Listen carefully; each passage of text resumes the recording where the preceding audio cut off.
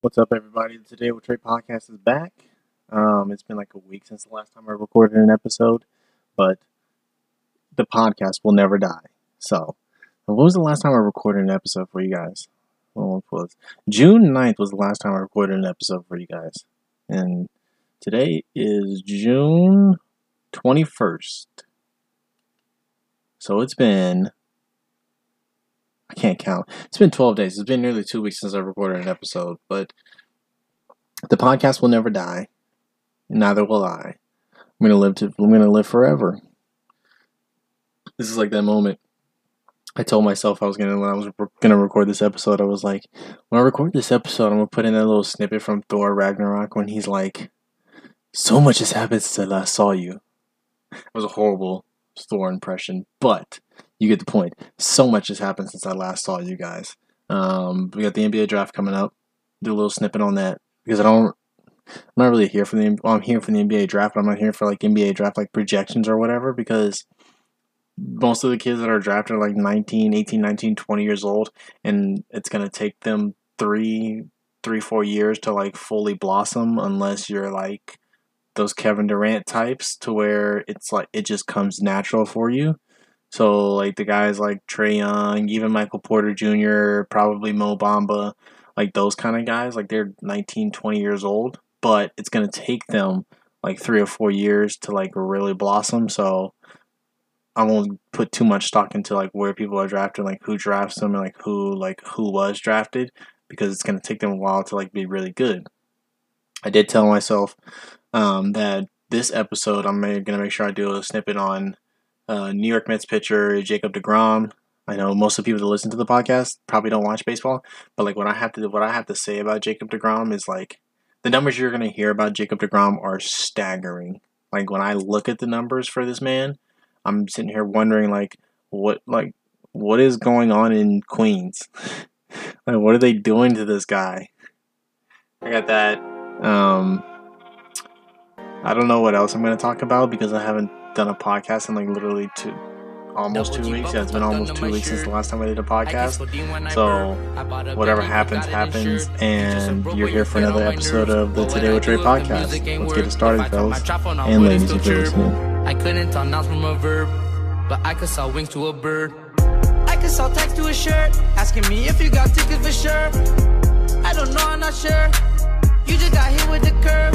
I didn't know that girl is yours. Said that she don't got a boyfriend for sure. I grabbed the ass and she called me a perv. Opened the leg so I had to insert. Make my Okay, so since the NBA draft is today, Thursday, since the NBA draft is today, we're going to start. That's where we're going to start. My buddy Joseph Colley on Twitter. Let me find his handle real quick. That way you guys can follow him on Twitter. He's a great follow on Twitter. He's one of my good friends. His Twitter handle is at Joseph Colley. Well, I'm sorry, at _ Joseph Colley. Joseph spelled like you're supposed to spell Joseph, and then Colley. If you follow Joseph, he's a good follow on Twitter. He's a smart kid. I say kid because he's younger than me, but I mean, he's not really. He only say kid because he's younger than me. So we're all adults here. But Joseph, good buddy of mine. He's a good follow. He's a Kings fan. As a Kings fan, I talked to him about who they're going to pick, and obviously, me and him are on the same page of who we want the Kings to pick. We want the Kings to pick Michael Porter Jr.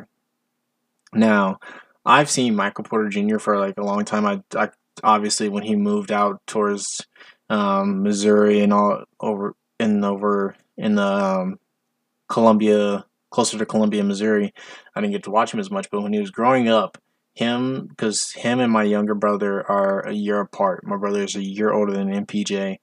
But when they were growing up, they used to play AAU basketball against each other. They'd have games against each other. And let me tell you, Michael Porter Jr. used to eat my brother alive.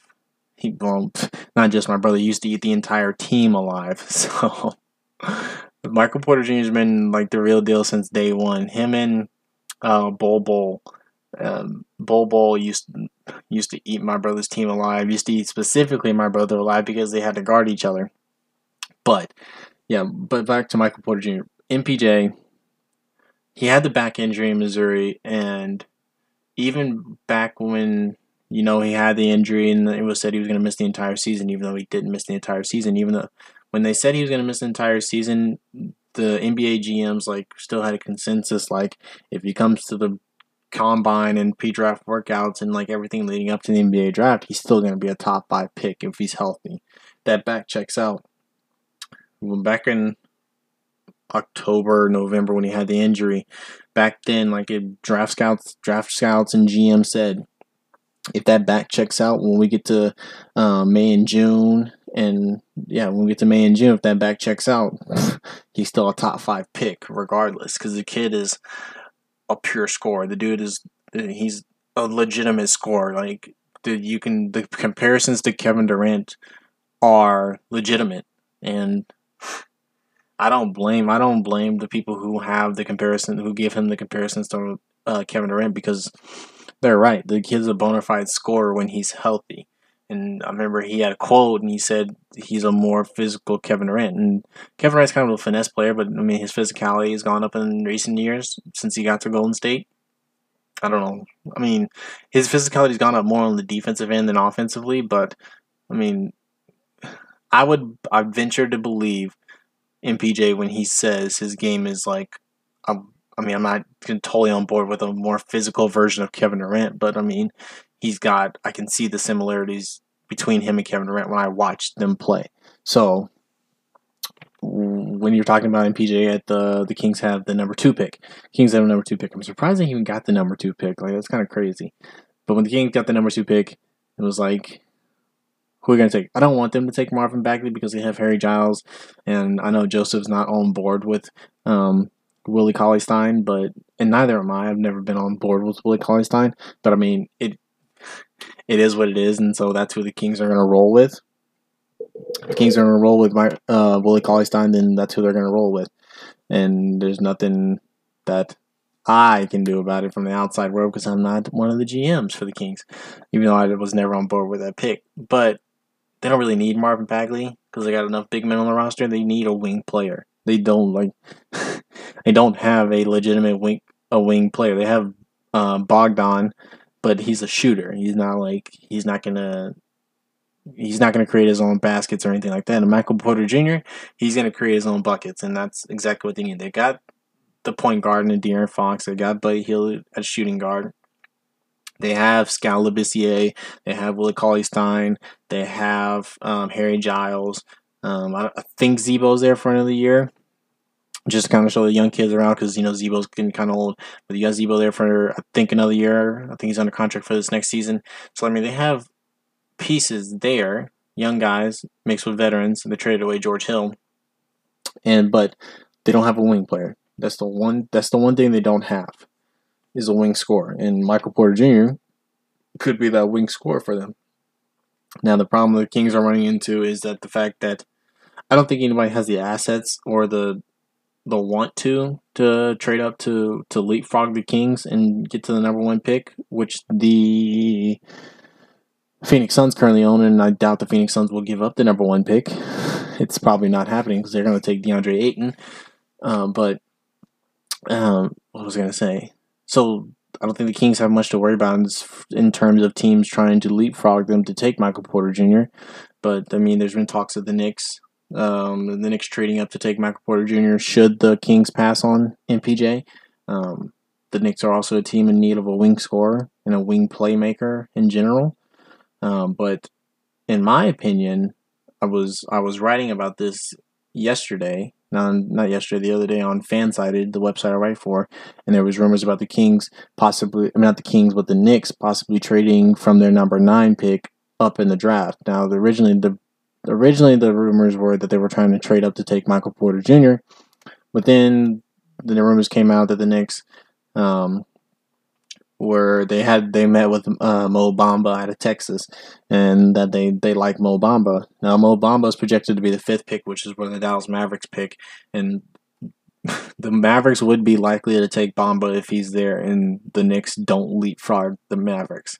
If the Knicks leapfrog the Mavs and the Kings take MPJ, I would venture to guess that the Knicks would take Mo Bamba, because pairing Mo Bamba with Kristaps Porzingis would be an absolute nightmare for any NBA front court. It doesn't matter who you have. I'm gonna say this right now on my podcast. You can take it however you want. Put it out there. I'm just gonna put this out there. If the Knicks were to leapfrog the Mavs at 5 and get to the number 4, number 3 pick, whatever pick it was, and Mo Bamba's there, and the Knicks take Mo Bamba, I think that they can have a better front court than what the Pelicans had in DeMarcus Cousins and Anthony Davis. I think KP and Bamba would be better than Cousins and Davis because Cousins is probably the best center in the NBA. No doubt about it. I have most people would agree with me when I say that Cousins is probably the best center in the NBA. But Mo Bamba is a special breed. Mo Bamba is 7 foot 7'1" with an 8 foot wingspan, and then according to his workout videos, I don't know if it's to be seen if it translates to the actual court. Mo Bamba's hitting threes like it's nobody's business. He's stepping into 3-point shots like it's just a 15-foot jumper for him. So, if you pair Kristaps with Mo Bamba, I think that could be better than Anthony Davis and DeMarcus Cousins. I'll touch on DeMarcus Cousins here real quick as a perfect segue. This is also a topic me and Joseph have been talking about, the fact that DeMarcus Cousins is a free agent. The Pelicans probably doesn't look like they want to give the Cousins a max contract. I don't know why you wouldn't give Cousins a max contract, but I mean, that's on them.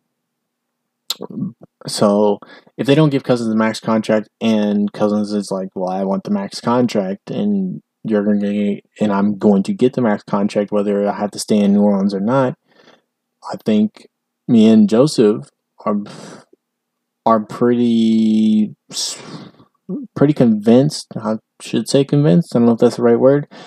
We're pretty convinced that there is a real possibility that Cousins ends up back in Sacramento. The conversations I've had with Joseph, I mean, you hear me say Joseph's name a lot. Like, I usually don't talk about a lot of people on this podcast, like a lot of people outside in the outside world that I talk to, just because, I mean, they're not here on the podcast with me, so I don't like to speak for them. But like, Joseph's one of the smartest people I've met. Well, I haven't officially met him, but like, Joseph's one of the smartest people I know, and the people that he knows is ridiculous. This man knows so many people, but like I said, the conversations we've had and the stuff he's shown me and like the people that he knows, it's like, damn, Marcus Cousins could really end up back in Sacramento, and me and him wouldn't really be shocked about it. I mean, I wouldn't have been shocked regardless, even if Joseph hadn't shown me this stuff, but now that Joseph showed me this stuff, I'm like, well, Jesus, if he ends up back in Sacramento, this could be a problem because you'd have DeMarcus Cousins. If they really had a shot, if they really felt like they had a shot at DeMarcus Cousins, they'd probably take MPJ at the number 2 pick, which I think they'd take regardless if they were going to get Cousins or not. But like, you put Cousins, MPJ, Fox, Giles, Scal, and Frank Mason, and Buddy Hield. That's a really solid core of young guys that could possibly get something done in the future. And if Cousins is on a max contract, he's there for 4 or 5 years. And 4 or 5 years, and I mean, they wouldn't even take the 4 or 5 years. In 2 to 3 years, Sacramento's looking at contending for a playoff spot in the Western Conference. And the Western Conference is about to get really serious here in the next 2 to 3 years. Like, the competition in the Western Conference is about to get really serious because obviously you have the guys at the top: Houston, Golden State, Oklahoma City. Who else is at the top? I guess Utah will be on the rise. I don't know how they're going to look in the next season. Whether last season was kind of like I wouldn't say a fluke, but it was kind of an anomaly, or if it was a real deal. But then obviously add Utah. Memphis is going to get better because they were missing Mike Conley the entire year, and Marc Gasol was basically playing by himself. And they're also missing Wayne Selden the entire year. And say what you want about Wayne Selden, he's become a really, really, really solid professional player. So the Western Conference is about to get really serious in the next 2 or 3 years, and if the Kings can get DeMarcus Cousins, and you pair him with the young guys, and you're all of a sudden you're looking at contention with, the rest of the Western Conference. You may not get, obviously they might not be, probably not fighting for the top 3 seeds, but you're fighting for 6, 7, 8 seed, and 6, 7, 8 seeds still the playoffs. And obviously the Lakers, I think regardless if the Lakers get, the LeBron James sweepstakes, or, quiet trade for Kawhi Leonard, or, they're able to bring in Paul George, I think regardless of that, like, their young core they're ready to take steps here in the next couple of years. Kyle Kuzma, Julius Randle, Lonzo Ball. Say what you want about Lonzo Ball. Lonzo Ball is like, he's a legitimate point guard. 10, 7, and 7 doesn't, you don't find 10, 7, and 7 lying on the street. You don't find 10, 7, and 7 from a rookie out on the street. You just don't. Because, especially from the point guard position, you're not finding that just lying on the street. You're not going to find that in the second round. You're not going to find that late first round. Like, that's 10, 7, and 7 is like his lottery. That's good numbers for where he was drafted at number 2 last year. So hate on Lonzo, hate on the Big Baller Brand. The numbers he put up last year were solid numbers for a rookie. I shouldn't even say solid. They were really good numbers for a rookie. That knee injury kind of slowed him down a little bit at the end of the year, but hopefully, the health thing won't be a problem here in the future. But back to the draft. Well, like I said, you got Ayton at 1, you got MPJ at 2. I don't know who picks 3. The Grizzlies pick at 4, and they might be looking to trade out of that pick, which could be the next opportunity to leapfrog the Mavs at 5 to take Bamba.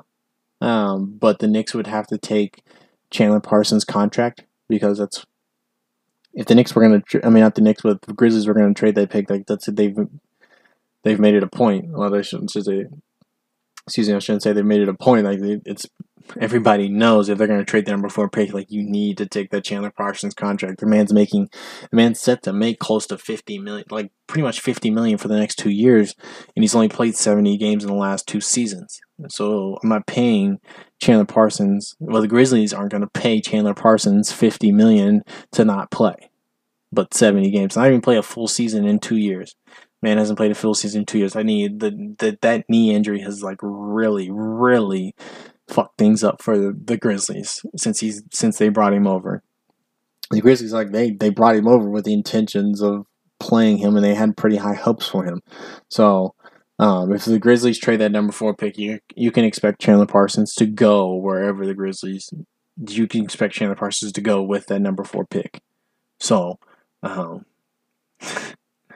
there's so much with the draft. Like, this first 10 picks are kind of like, they're kind of moot. I mean, you kind of know what's going on at 1. You kind of have a feeling what's going on at 2. Luka Doncic. You kind of have a feeling he's going to go top 5. I don't know where. He could go. But I have a feeling he's going to go in top 5. After that, it's kind of moot. I'm only really here for the draft day trades, and I'm kind of interested in see what the Spurs do with Kawhi Leonard and see if anything happens with him on draft night. So there's just so much that can. I mean, the NBA draft is unique because unlike the NFL, unlike baseball, unlike hockey, like, if you're on the trading block during the trade deadline in the regular season, and your team is trying to move you in the off season, like, the draft day is the day to get it done. That's what it seems like in the NBA. Like, if you're going to get traded during the off season, draft day is the day to do it. So it'd be interesting to see. I know, obviously, like I just mentioned, Chandler Parsons is a guy that's on the chopping block. He's on the trade block on draft day on Thursday, which is today. So Chandler Parsons is on the trade block. It'd be interesting to see, like, who else. I don't think Mitch Kupchak would trade Kemba Walker and start a rebuild, but if Mitch Kupchak's going to trade for Timofey Mozgov after it's been proven that he's not worth a damn on an NBA roster, I wouldn't put it past him to trade Kemba Walker and just start from scratch, and you have Malik Monk. After Malik Monk, the Charlotte Hornets don't really have much outside of Kemba Walker. Nicholas Batum is like, sucking the life out of the salary cap just to be average. And after they gave him a ton of money after the years he had in Portland, and the Charlotte Hornets gave Nicholas Batum so much money to not do anything. And then you have Kemba Walker, who's an all-star player, and then Malik Monk, who was Steve Clifford, benched this guy because benched him because I guess he didn't like his defense, but like he's not. You have to play him. He was what? Malik Monk was what, the number 8 pick or something like that in last year's draft. Like, if you're number 8 pick, you have to play this guy, regardless if like his defense wasn't up to par. No rookie's defense is really up to par in the NBA. Like, regardless of the system. Like, I mean, there are guys individually like whose defense is like who are defensive players. Like, there are guys like that in the draft, and there are guys like that in the NBA. But even then, like, you have to get used to, one, you're guarding NBA players and not college players, and two, you have to get adjusted to your team's defensive scheme. So you have to. It's one thing to be a great individual defensive player, but it's another thing to be a great team defender. Like Kawhi Leonard, he's a fantastic individual defender, probably the best in the NBA, but he's also a great team defender. Like, he knows what the defense, like he knows what they're trying to do on defense. And like, for those of you that think NBA basketball defense is like fives at your local YMCA, it's really not. Like, teams spend hours and hours and hours on like their defensive schematics. That's why the Spurs are so great, because they're so technical. Like, you think they win 50 games a year by, just playing YMCA defense and, pick up your man and like we'll call switches or whatever. Like, no, they have a plan. Everybody has a plan set in place every night. And you have to execute that plan. It's probably just like why Malik Monk wasn't playing. Like, he had struggled executing that plan, but he can't execute the plan if he doesn't. You can't get better at executing the plan if he doesn't play. So it'll be interesting to see what happens on draft night. I don't know what's going to happen. Actually, I'll be at work, honestly. When the draft's on. So you guys will just have to fill me in on what happens during the draft. I know you guys got my back. But we'll see what happens. Hopefully the Kings take MPJ at number 2.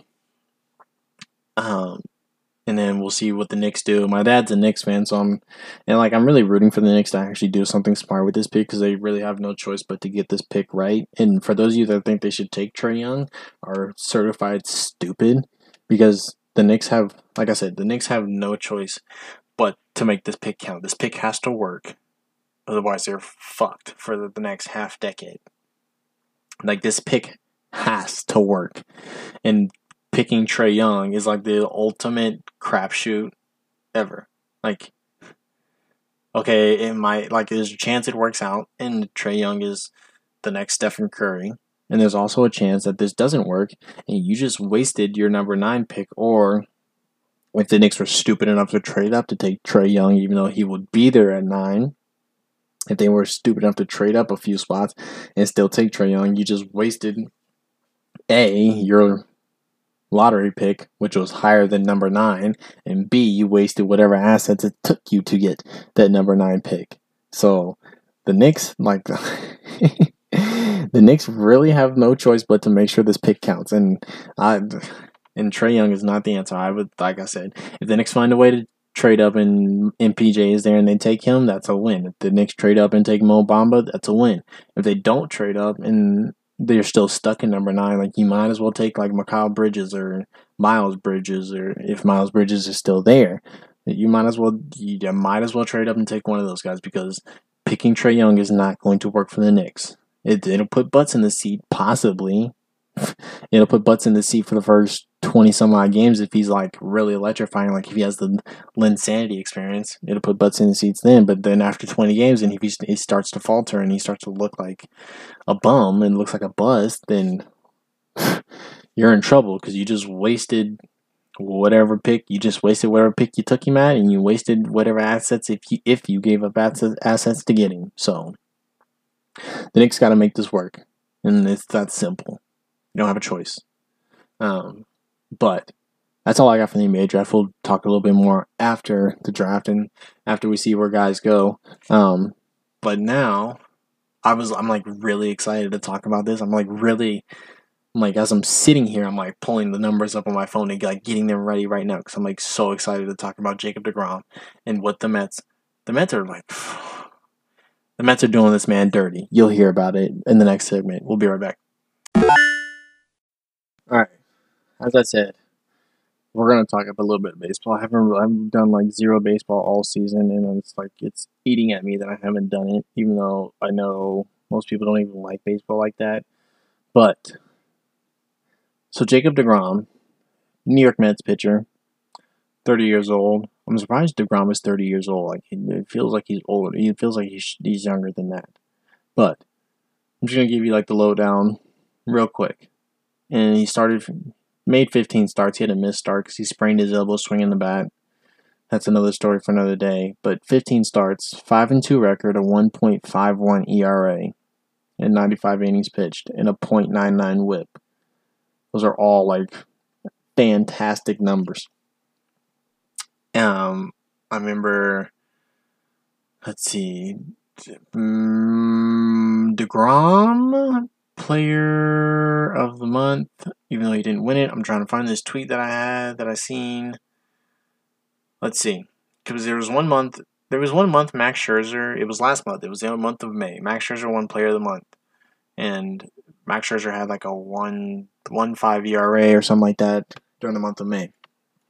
Really good, 1.5 ERA. I mean, that'll win anybody player of the month. But it shouldn't win you player of the month when in the month of May, like I said, Max Scherzer had like that 1.5 ERA for the month of May, one player of the month, one pitcher of the month, one National League pitcher of the month with that 1.5 ERA. In the month of May, Jacob deGrom had a .69 ERA and somehow didn't win player of the month. Do you want to know why he didn't win player of the month? That is because in the month of May, Jacob deGrom was 1-0 in 5 starts. 5 starts, 1-0. Only had one decision in those 5 starts. He was okay, so what happened was deGrom, let's see, what did he do? He had a game against Atlanta on May 2nd. This was probably why he didn't win player of the month, but on May 2nd, he had a start against the Atlanta Braves, and that was the start where he sprained his elbow swinging the bat. So then he had to go on the DL, only missed one start, came back against Philly in his first start against Philly, threw 45 pitches in the first inning because everybody kept fouling pitches off and it ran his pitch count through the roof. So he only pitched 1 inning, and it was his first start back from the DL. So I mean, you got to protect Jacob deGrom. You got to protect him. So 1 inning, comes back against Arizona, 1 start, goes 7 innings, 6 hits, 1 run. Comes back the next start against Miami, 7 innings, 4 hits, no runs. Let's see, and then he comes back final start in May against Atlanta, again 7 innings, 5 hits, 1 run. So comes back, has a game where he gets hurt, comes back, has the 50 pitch inning, and then reels off 3 straight starts of 7 innings and 1 run or fewer. That'll definitely get you a .69 ERA. So, and then in the month of June, so far, today's June 21st, in the month of June so far, Jacob deGrom has a 1-2 record. And he has a 1-2 record, but you got to hear this. June 2nd, starts against the Cubs, which was on Sunday Night Baseball, I believe. 7 innings, 7 hits, 1 run, 13 strikeouts. They start against the Yankees, 8 innings, 4 hits, 2 runs. One of them was, he gave up 3 runs, but only 2 of them were earned. He gave up, the 1 run he gave up was, the first run he gave up was unearned, because I watched this entire game, because I had to see Jacob deGrom. I had to see him.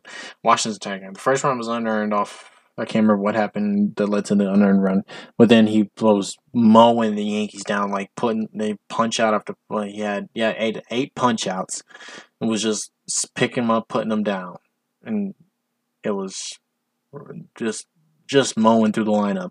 And then in the 8th inning, he gave up a 2-run home run to Aaron Judge, and it was a tie game. It was like a 1-1 game at that point. It's a tie game, and the Mets basically blew it for him. They didn't blow it for him. He gave up the 2-run home run to Judge, and then that kind of like solidified his loss because the Yankees weren't losing after that. And he goes against Atlanta on June 13th, 7 innings, 7 hits, 1 run. Then his last start against Colorado, in Colorado, mind you, so, Coors. Yeah, Coors.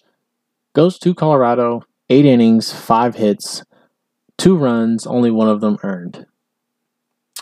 So his ERA for the month of June so far is not here. And I do not have the mathematical wherewithal to calculate this ERA so far. I lied. It's right here.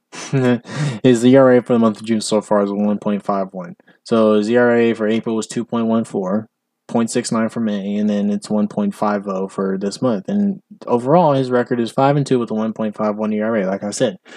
So let's add this all up. In all of Jacob deGrom starts, let's see, in Jacob deGrom starts, he has 15 starts. 1, 2, 3, 4, 5, 6, 7, 8, 9, 10. 10 of his 15 starts. Oh, that didn't look right. 1, 2, 3, 4, 5, 6, 7, 8, 9, 10. 10 of his 15 starts have. There he goes. Okay. I cannot count. I am so sorry, guys. I just can't count. In Jacob deGrom's 15 starts, 1, 2, 3, 4, 5, 6, 7, 8, 9, 10, 11, 12. 12 of his 15 starts have been 1 earned run or fewer. It's ridiculous. Let's see. And then only 2 of his starts so far this season have ended with him giving up 2 or more. I'm stupid. Only 3 of his starts so far this season have ended with him giving up 2 or more runs. So he's had 12 of his 15 starts. What percentage is that? It's close to 80%. That's pretty much 80% of his starts have ended with him giving up 1 or fewer runs. But the bullpen can't hold leads. Bullpen for the Mets can't hold leads, and things like that. So it brings up the question. The Mets have already decided that they're open for business, and they're taking trade offers for people. They haven't specifically named people they're taking trade offers for, but they've already DFA'd Adrian Gonzalez to get Dom Smith back on the lineup.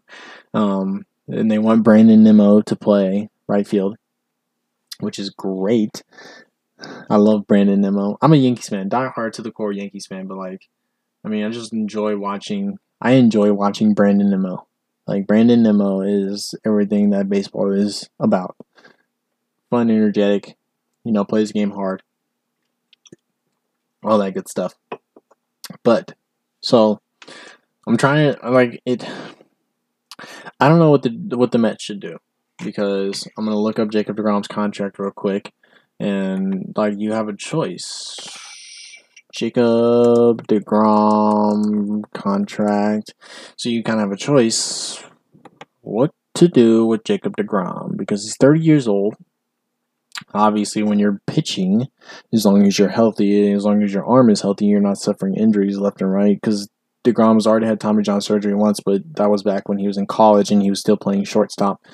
And he had a shoulder injury at the end of last season, I believe it was. But it wasn't that big of it wasn't something that would totally derail his career.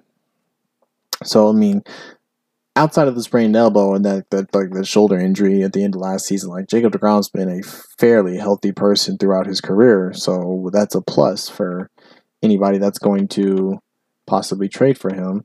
And why won't my computer bring up this contract? I'm trying to bring up the contract. I am so sorry, guys. It is late as I'm recording this, because I'm pretty sure Jacob deGrom is under control till is under Mets control until 2020, I believe. Believe it is. So if you were to trade him, you would get back a fairly sizable return, because anybody who's under control for the next 2 seasons is gonna command a lot in return. if you're going to trade for him. So I don't know, because the Mets have Noah Syndergaard. Like, the Mets want to build around Noah Syndergaard and Jacob deGrom because you have two of the best pitchers in baseball, two of the best 10 pitchers in baseball probably. And so you have to ask yourself, can we make the playoffs within the next 3, 4, 5 years? And the problem with the Mets is that their farm system is decent, but none of the guys in their farm system are MLB ready or close to big league ready. And by the time they're big league ready, which would be, but there's a difference between being big league ready and like contributing and then consistently contributing at the big league level. So if at this point right now these guys aren't big league ready, it would take them 2 to 3 years to get big league ready, and then it would take them another year or two to be consistently producing at the major league level. And then even then, there's not a guarantee that your A+ prospect, your number one prospect, is actually going to pan out. You don't get lucky every day like the Yankees did with Gleyber Torres. And Gleyber Torres is a different story because you knew Gleyber Torres was going to be a stud. So, but maybe guys like Trevor, it'd be a situation like with Trevor Bauer. I don't know why I'm using another pitcher for this example. Situation like Trevor Bauer. Trevor Bauer was not the greatest pitcher. He was not the greatest pitcher when he got into the big leagues. It took him a few years to figure it out, and he's honestly still figuring it out. I'm pretty sure he's in his age 28 season or something like that. So, it still took him a while to figure it out and really start to dominate like he is now. He's really starting to dominate, and he's been in the league for 4 or 5 years, I believe. So the Mets had to figure out. We have Noah Syndergaard, we have Steven Matz, we have Zach Wheeler, we have Jacob deGrom. We want these guys. These guys got us to the World Series. Not Zach Wheeler, but Harvey, deGrom, Syndergaard, Matz. These guys got us to the World Series. But our roster isn't nowhere near as good as that World Series roster because they don't have Daniel Murphy. They don't have Cespedes wasn't hurt every other week back when they made the World Series. So they had to decide. Well, like I said,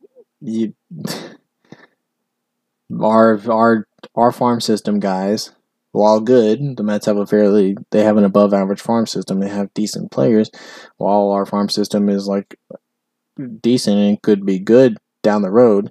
We have to decide now.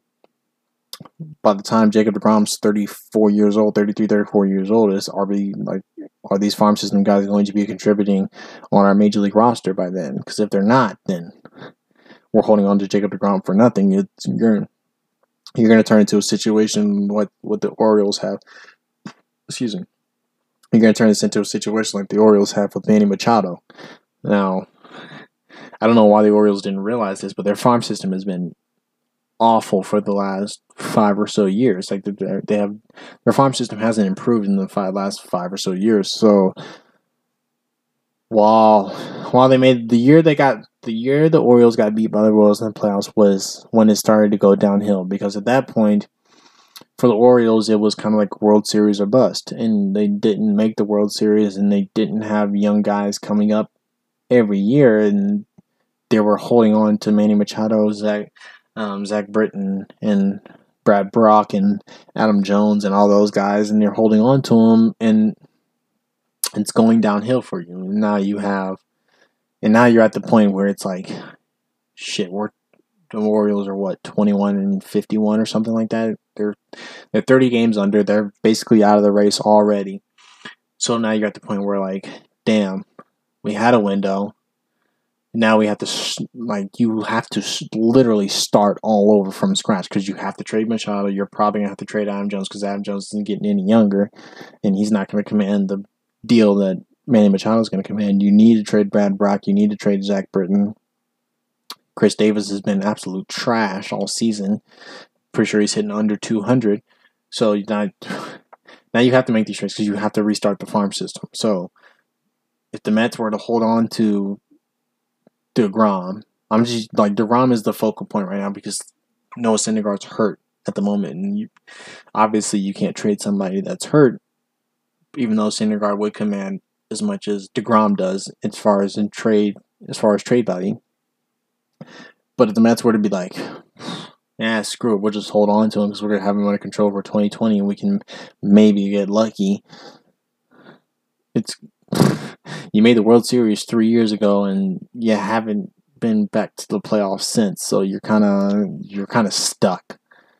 So do you trade DeGrom, knowing that if you trade DeGrom, you're gonna get a couple A prospects, a B prospect, and a prospect that's probably in high A ball right now, or low A ball, or rookie ball. So you're gonna get the A prospects, you're gonna get a B prospect, and you're gonna get a prospect that could eventually, maybe one day, be an A prospect when you get down the road.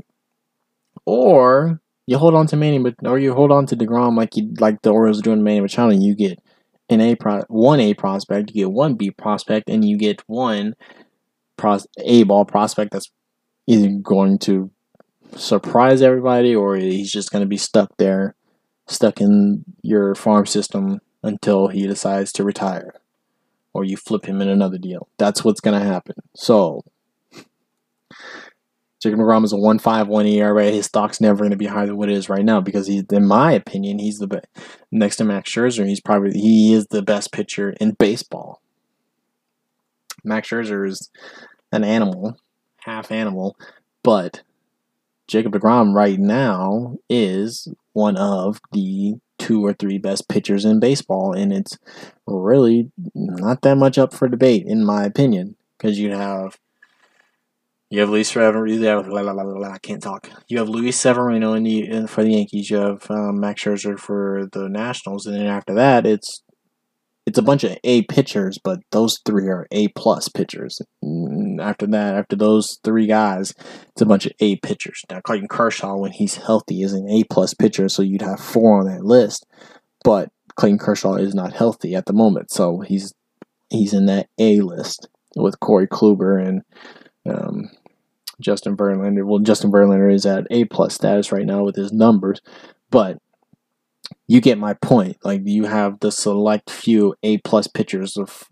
I would say 4 guys right now are A plus pitchers. Off the top of my head, 4 guys are A plus pitchers: DeGrom, Severino, Scherzer, and Verlander. Those would be the 4 A plus pitchers.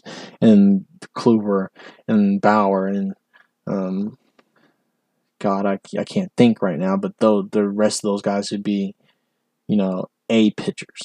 There's nothing wrong with an A pitcher. I'd take an A pitcher every day of the week. But when you're talking about those 4 guys, like, those 4 guys are as good as it gets, and at least as good as it gets this season. And most of those 4 guys they're good every year. So, but like this year, they're on another level. So I mean, I don't know what the Mets. In my opinion, I think the Mets should trade DeGrom. My computer is acting up and will not. I'm getting that 502 bad gateway, and Anchor is not opening up because of an internal server error, and everything's just all kinds of whacked out right now. So this is ridiculous, right? So, but I mean, what do the Mets do? Do they trade DeGrom? Do they keep him and hold on to him and starve him like the Orioles are doing to Manny Machado? Or you just go ahead and say, pull the trigger now, get the 2 A prospects, a B prospect, and then an A ball prospect that could turn out to be an A prospect. It's like so much to take in and like so many decisions. This is what makes baseball great. I mean, it's like, this is what makes trade season in baseball great, because anything can happen. Anybody can get dealt, and in a moment's notice, you can go from a fringe playoff team to a World Series contender. The Yankees made a deal for Sonny Gray last year, and they were in game away from the World Series. So anything can happen. I don't know who's going to be that team that would make the one deal that would take them from wild card team to a game away from the World Series, but that's down the road for another podcast episode. I really have nothing else, but I really have nothing else to talk about. I need guests on this show. I know I need to get Christian Willingham on this show, but we need some guests on this show. We need outside opinions for the show. It's always great to have outside opinions or secondary opinions. This is like when Kawhi Leonard said, I need to get a second opinion on my thigh, and I'm going to sit out the entire season. I need to get a second opinion on this podcast so I can decide whether I need to sit out the season or not. No, I'm just kidding. I would never actually sit out the season for this podcast because this podcast is probably going to be the next great podcast that was so self-centered, and I'm so sorry. Oh my God. I'm trying not to be self-centered, but like, just to hype myself up, this is probably going to be the next best podcast that you will listen to, because you're going to get tired of listening to Barstool Sports. I don't know why you'd listen to Barstool Sports in the first place, but, you know, whatever. Except KFC. KFC Barstool is, guy's hilarious. I love his, God, that little that 2-minute segment he does is like the funniest thing on the planet. But, get guests on the show, priority number 1. I want to get Patrick Mahomes on the show so bad. Like, I'm going to do whatever it takes to get Patrick Mahomes on this show. I'm just letting you guys know right now. Patrick Mahomes. Patrick, if you're listening to this, I will do whatever it takes to get you on this show. We need you on this show. Chiefs fans need you on this show. The world needs you on this show. So, if anybody can like make that happen, hit me up. But that's all I got for you today. We're gonna have so much. There's so much has happened since I last saw you guys. So I lost my hammer like yesterday, so that's still pretty fresh. Oh God, it's late and I'm rambling, but you already know what this is. This is the Today with Trey podcast. Leave a rating, 5 stars preferably, but if you want to give me 3 stars, 3 stars is still passing. It's like C is passing, C is good degrees. But 5 stars is preferred. Leave a comment on the podcast. More importantly, subscribe to the podcast. That way you're notified every time I drop an episode. And as soon as Anchor gets its act together, I will be dropping this podcast episode. But that's it. Subscribe. Leave a 5-star rating. Leave a comment. Tell your friends. Tell your family. Tell your aunt, uncle, brother, sister, best friend, girlfriend, boyfriend, whatever. Tell them all about this podcast. Circulate it until Adrian Wojnarowski or Patrick Mahomes hears about the podcast, and then they decide they want to come on this podcast.